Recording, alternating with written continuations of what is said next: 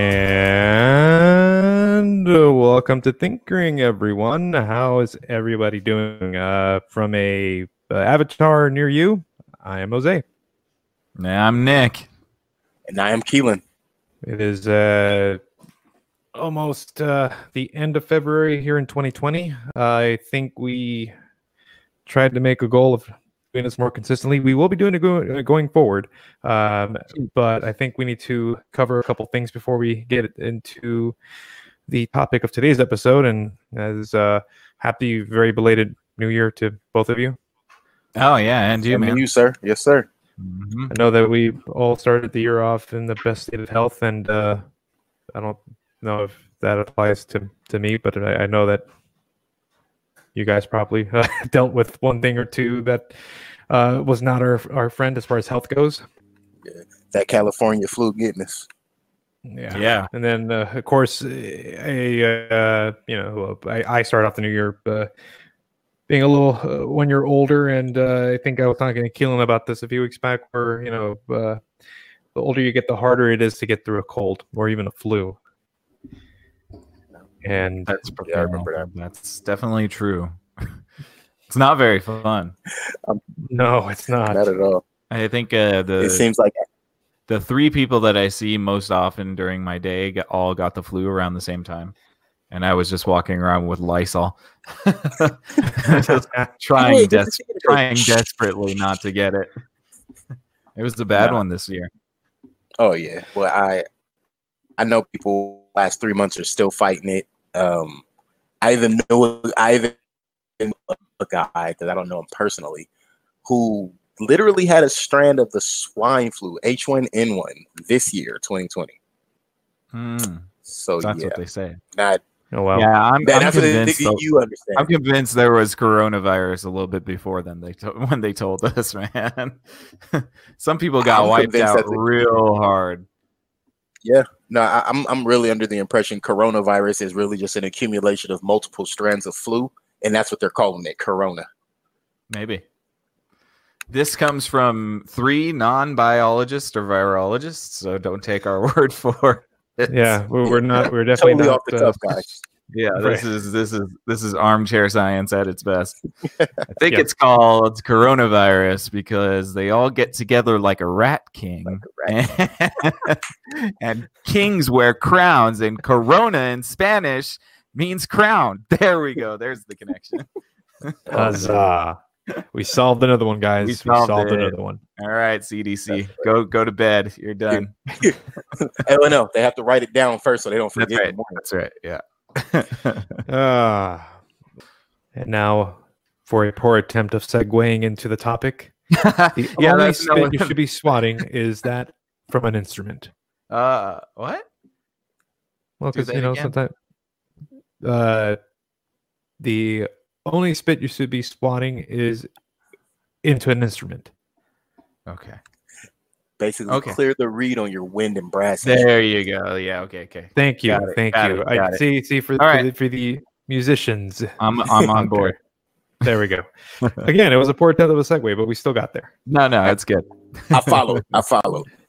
Music is found in every culture, past, present, past and present, varying widely between times and places. Since all people of the world, including the most isolated tribal groups, have a form of music, it may be concluded that music is likely to have been present in the ancestral population prior to the dispersal of humans around the world. Consequently, the first music may have been invented in Africa and then evolved to become a fundamental constituent of human life. So I think, Wikipedia is great in that, there's constantly self-editors and stuff. So I think that was a pretty good introduction into the idea of music. And I thought we would just talk about, what music meant to us going forward. What was your first memory of music? What was maybe the first cassette or CD that you ever got? What's something that ties you? What emotion best ties you to your favorite kind of music? So yeah, Jose, what do you recall a music memory from days gone by? Yeah, it's Stand By Me. For some reason, that song it's an oldie and a goodie. Mm.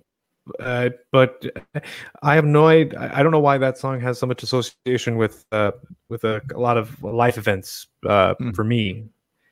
And yeah, I mean, one thing I will say about music is that it's a threshold to a memory, or it's a connector to a memory.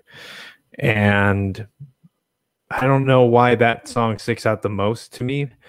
Not to say that it's been in my mind recently. Nowadays, I'm more into techno and EDM, so that's kind of spreading it out a little bit as far as like my tastes. But Yeah.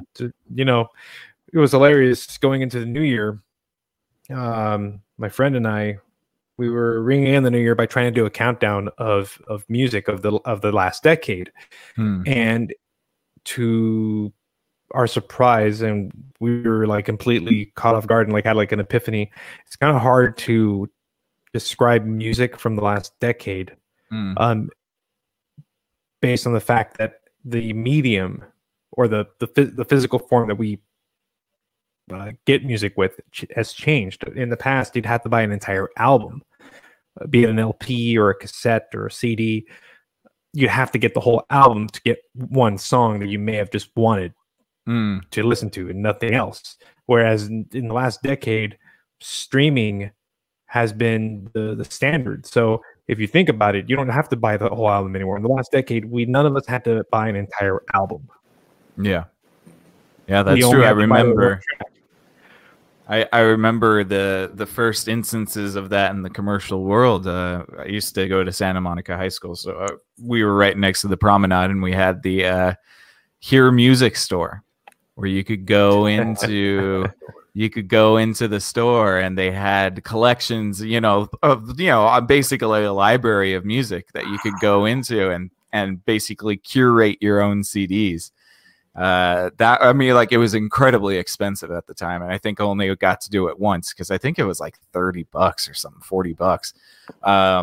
But yeah, I remember being able to do that, and I think I think that was the beginning of the end for the old sort of the record company way of doing things. And yeah, it's interesting that you said that it's hard to define the last decade of music. And I think it's because the last decade has been some of our more formative years. And so it's hard for us to look at the last decade of music as a sort of from a removed lens because we're in it. And, so we all have really personal connections to what the last decade of music is. I bet when we get into it, none of our answers to what the last decade of music are going to be the same. It's going to be totally different. I don't know how much that was existing prior to the advent of internet music and streaming and stuff. I think you had like the 90s had a very specific sound. The 80s had a very specific sound. The 70s and the 60s have very specific sounds, but I don't know exactly what the sound of the teens are. And I think the reason behind that actually is with you being able to stream, you could be a person who's subjected to rap in their household, but you're able to then go and listen to let's say bluegrass. The total opposite end of the spectrum, but it's still instrumentation. It's still music. There's still rhythm there. And because of that, you then also open the door for the music creators to be able to now venture out and say a guy who was really good at making great 808s and didn't really understand how to find his melody. Now he can go and get a sample from Aerosmith. And he remembers hearing that song on a movie, and he's like, "Hey, I remember this song on that one movie. I thought that was really cool." And he's able to use that. I think that is probably the largest benefit to the whole streaming platform and having it out there is music. I don't think it should have the confines it has where because you only know where to find this. That's all you know. Like, nah, I got the internet now. I can find anything. Like, Yeah. I don't listen to Justin Bieber, but I know how to find his album, you know? Oh yeah, of course. Definitely. But what I am think saying? it just I knew how to find his exposes album before that. Yeah. I think it just exposes you to more, and yeah, I think that that's true. I think you have the mere fact that it just exposes you to so much difference and so much, you know, diverse sound. Yeah, you probably don't necessarily stay in one niche of music for too long. I know I don't myself. I get into moods where I want to listen to certain music, and you know, like it'll be like that for a month or two, and then I'll move on to something else. But yeah, sounds like you're working your brain out there. yeah. Oh yeah, definitely. Yeah, exactly. Oh yeah. Which brings us to one of our first topics that or articles that we want to point out in this episode. Brain plasticity. It's not just for your mama now, guys. Brain plasticity refers to the brain's ability to change throughout life. And changes associated with learning occur mostly at the connections between the neurons. One of the things that I know that, you know, with our conversation about music is this is also kind of like, you know, teaching ourselves continuously of like listening to new music, but also, you know, retracing thoughts and memories from, you know, the things that we've heard in the past. Yeah, you know, definitely bringing memories. Yes, which, you know, depending on your brain's health, you know, through time, it is beneficial, or at least it gives you a chance to get someone or something to record the memory, you know, because, you know, the life is short and there are circumstances and there are health challenges that each of us are going to face.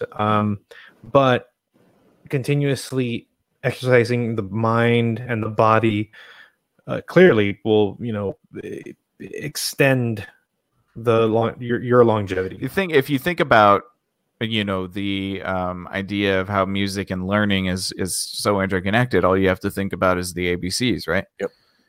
That's the only thing we need to. That's the first proof that we have that obviously music is a connection to learning and can be a vehicle for learning. And I think that there was that Animaniacs cartoon where he talks about all of the countries in the world and he names them all in one, you know, giant song. And I know a lot of people that learned about countries because of that song. So I definitely know that there's a deep connection there between music and cognition for sure. 100%. Yeah. I think even the visual, because I know exactly what you're talking about with the Animaniacs. I don't remember the song, but I remember the entire, like the visual is still playing in my head as I'm talking about it. And at the same time, to add to that, as far as with Nick bringing up the Animaniacs, a cartoon that's more the beginning stages, right? I remember watching a video of a study where they had I believe it was an Alzheimer's patient, if I remember correctly. Yeah. And they would give him music from when he was a teenager. And that music would jog his memory. And at the beginning of the day, he was almost like lethargic. He didn't exist. Right. They would put on a song and you would see him start moving his hands and tapping his feet, and bobbing his head. And next, you know, he was blinking and now he's talking and he's moving around and he's like, hey, when I was younger, I did this. And you're like, yo, an hour ago, this dude looked like he needed to call in the coroner. Right. And I apologize to anyone that may seem insensitive to. However, the way I see that is someone saw not just the change, but they also saw the benefit of the consistency of it. I don't think that's something that happened just because they played it one time. No, they played it one time, it got so far. They played it the next time, it pushed the boundaries just a little bit further, as I'm pushing the boundaries of my camera by exiting the screen. It comes down to I guess that would be the gray matter, right? Yeah, the gray matter activity. And I think ultimately it's interesting. I think that music is some sort of key. You know, funny enough that that's a pun in of itself, but I think it might be a key to unlocking certain, because if you think about the brain and especially the, you know, when the degradation of the brain starts to begin, you think about things, various parts of the brain slowing and then shutting off and not it really working anymore. And I think ultimately, things like olfactory senses, like smell and music, have the ability to unlock those places again, because they're so deeply rooted in memory. And I think there's something there that we should definitely be, studying more. And I think that we will definitely have to do a little bit more digging on this subject and maybe talk about this alone on a deep dive at some point. Just how music affects the brain and how the brain works in response to that type of thing. I feel like if you ever think about, Jose, you ever notice that even when kids haven't really been subjected to like a lot of music, you could play a brand new song or you could even tap to a rhythm, and then all of a sudden it's like that kid learns that children specifically pick up rhythms so quick. Yes, and I think that was when I realized, because this was a while ago when I started paying attention to that. I think that's when I realized, like, whoa, you can almost teach. Well, not almost, excuse me. You can teach almost anything if you can put a rhythm to it. And even not even necessarily a rhyme, but a rhythm. If you even look at the new way that they're teaching the alphabet song that we learned, A, B, C, D, E, F, G, it had a rhyme, a rhythm to it. Even so much so where we got to LMNOP, like it was a flow of LMNOP. Now the way they teach them, I literally heard the newer version of the alphabet song, and it was L M N O P Q, but it was a song, but that was literally the pace of the rhythm. And what it showed me was they were no longer just worried about this one demographic of children and how they learn. They had to understand, hey, there are people who LMNOP will be too hard for when you put it out in the rhythm, in that fast-paced rhythm. For some people, that would be too difficult. I noticed that as well, and that's something I realized recently from something I noticed a while ago with the way they taught us and the way children clearly put a song on the radio. Take your kid home by tomorrow morning. Trust me, your kid's singing that song. Mm-hmm. You think that has something to do with the decreasing attention span that people have? Because yes. I think that. Well, based on my upbringing, at least, I don't recall the ABC song being that rhythmically fast. Right. It was pretty consistent. I mean, okay, I get what you mean. I do get what you mean. Yeah, I think it's already at like 110 beats per minute. I think it's fine. Yeah, which is already pretty slow. If you that's pretty slow. Yeah, I think that it's okay. I think there is a distinction though with the blurring of LMNOP. Mm-hmm. I think that's more of an auditory learning thing than anything else. Okay. Because there's a certain level of auditory intelligence that you have to separate those things right off the bat without further maybe thought or consideration. Mm-hmm. So I think that maybe it's just, certain kids, they're just a little bit behind on their auditory learning, but they catch up pretty quick. And, agreed. I think that, a couple of years of them thinking it's LMNO, is not going to really hurt them that much. Right. Well, and I think they'll figure it out pretty quick. Right. And it's funny that you even say it that way, because to prove how right you are. I've met children who you'll spell a word for them and you get to the letter N and you're like N, and they're like, okay, how do you spell that? And I'm like, N. But how do you spell it? It's a letter, N. But how do you spell? You're looking like, oh no. Okay, here, let me put it here. Yeah. N. Yeah. And see, I think that has to do with auditory issues as well, because they probably can't discern whether you're saying N the letter or in or N or on or so. There's so many different ways. I agree. Yeah, definitely. Wow. Definitely. And I think that that kind of, that kind of coasts into the idea of music too.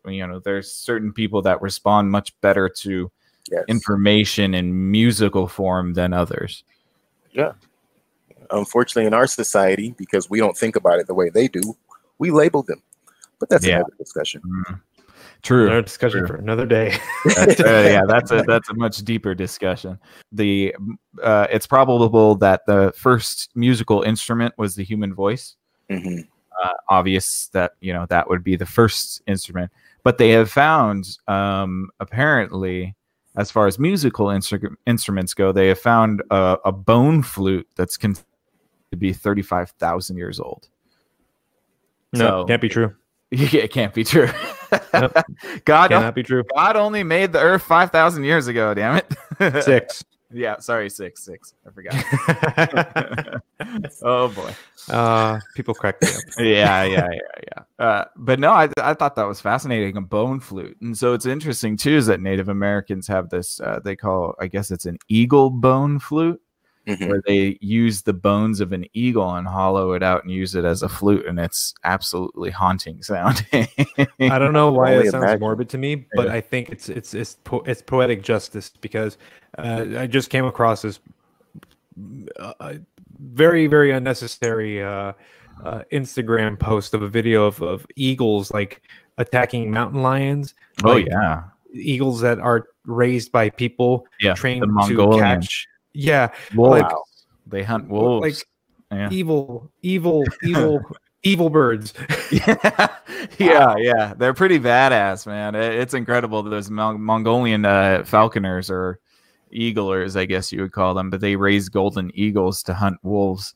And some of the footage is quite incredible. Two eagles taking a wolf down you feel really bad for the wolf. For the wolf, yeah. Oh boy, there's no way that wolf's getting. What kind of world is this where we feel bad for a wolf? Right? Yeah, exactly. An empathetic one. It's because I think it feels unnecessary. It's like, dude, if the wolves are your source of food, just shoot them and be done with it. Don't have two eagles literally peck it to death for an hour. Now, don't get me wrong. I understand that eagles, certain breeds of eagles are endangered. But my immediate rebuttal is that I wish these eagles would be turkeys, because then I would just say why bother? Oh God, that would be even more horrible. Yeah, if they were giant turkeys, if they were giant turkeys killing wolves. Sounds like Jurassic Park. The point I was trying to make is eat the bird. Yeah, right. I figured that's where you were going with it. I just thought it was so funny the way you were getting there. Yeah, eagles are ridiculous. Let's get the pterodactyl. What I think is actually interesting about just the concept of how old music is, or the concept of how old instrumentation is in itself, that's what words are.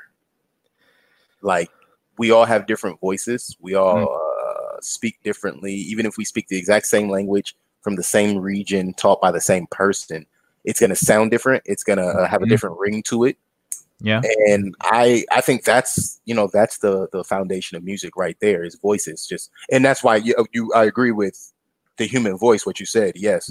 But people coming to the understanding that the depth of my tone won't project the same way coming out of your body and through your vocal cords. And then once we understand that, chord progression starts right there. You're a little kid, you sound like this. You're a teenager, you sound like this. Yeah. You're a grown man, you sound like this. And then you start sounding like this, Sonny. Yeah. Well, it's fascinating actually, because there's it's a mathematical equation. That's all music is. Music is just a mathematical equation of different notes that are opposites of each other and then sympathetic with each other. And so I think it's funny, because if math is the language of the universe, then music must be it must be the secondary language of the universe. And it's interesting because I think let's see, I'm going to jump around here a little bit, but I was going to bring up the idea of creation myth. And I think even if we take the most well-known creation myth, the Bible, the first thing God does is speak, right? He speaks, let there be light, and then there is light. So I think there's something to do. And then in Tolkien's Silmarillion, he has this really incredible pre-time sort of prologue about the creation of the universe, and he talks about how it was all created with music, and it was these gods that created a harmony together, and then exactly, a concert of gods creating music, and then the vibration of the music created matter, and then a discordant note came out of the symphony, and that's how evil was created, out of this discourse that started to grow out of the symphony and interrupt it, and and then the main god gets angry at the god creating the disruption, and so he creates his own music. It's really it's fascinating stuff. And really quick to touch on from a stance of the Bible, what makes that interesting is if you look at it as music, and then you say that evil was, what do you call it? Discordant. Discordant. It was a chord that didn't fit into the rhythm of the rhythm of the song that was being played at that time. Yeah. And then you look at, from a biblical stance, they say that the Lucifer, that the devil is, he was the choir director of God's choir, basically. Like he was, I can't remember how they phrase it, but basically he was the chorus director. Yeah. And using the explanation you're giving, and you're like, wait, 1 + 1. Yeah. So you sure 1 + 1 don't equal 3? Yeah, right. Well, it's so crazy. I mean, all of our creation myths, whether it's the Bhagavad Gita or or the Bible or Norse mythology, music is always kind of somewhere in the creation of everything. And I think there's something about that. And I think, even if we get deeper into the weeds of tangentialness right now, we go into the idea of string theory, and then the vibration of molecules, and everything is vibrating on a frequency, and the earth has its own frequency. We all have our own frequency. So all we are is literally sound vibrating at a frequency to basically just to hold the matter in. And that's it. It really quickly reminded me of and you could speak to this too, Nick, when everyone, people at different points in the world, like a couple years back, heard the essentially Earth make a noise. Oh yeah. It was I want to say it was 4 or 5 years ago, because it was a viral thing. Familiar. Yeah, I think I remember it. I don't remember exactly what it was about, but I know that there are definitely times when the Earth's the Earth apparently kind of resonates on a 7 hertz frequency, somewhere around that, which is, interestingly enough, the pH of the water that's on the Earth too. But I like the idea of the Earth kind of it responds. It can respond to solar activity, and basically the magnetosphere that surrounds the Earth and all of the magnetic electric shield that surrounds the Earth gets affected, which can cause the Earth to ring like a bell. I think that's what you were talking about. Yeah, when they heard it was like the Earth rang like a bell for a specific period of time. Yeah. And I think we were talking about the chariots and all of that, right? Oh yeah. I think that was before then, but this was an actual thing, and I remember what Jose is talking about now. Yeah, there was and I don't know if it was a solar flare that caused it or if it was something within the Earth's core. But the Earth rang at a higher frequency than it normally does, and it did it for quite a sustained, I think it did almost an entire day. And so there are some people that saying they could hear it, but obviously it's not really possible to hear, but you definitely see it on the size, the seismometers and all of the instruments that monitor that kind of stuff. So we should probably do an episode about that too. We got 1 million episodes to do, folks. We're going to be doing 1 million episodes a week, and we'll never sleep or eat or anything like that. We'll just keep making stuff. Who needs to do that? Yeah, exactly. Create. Yeah.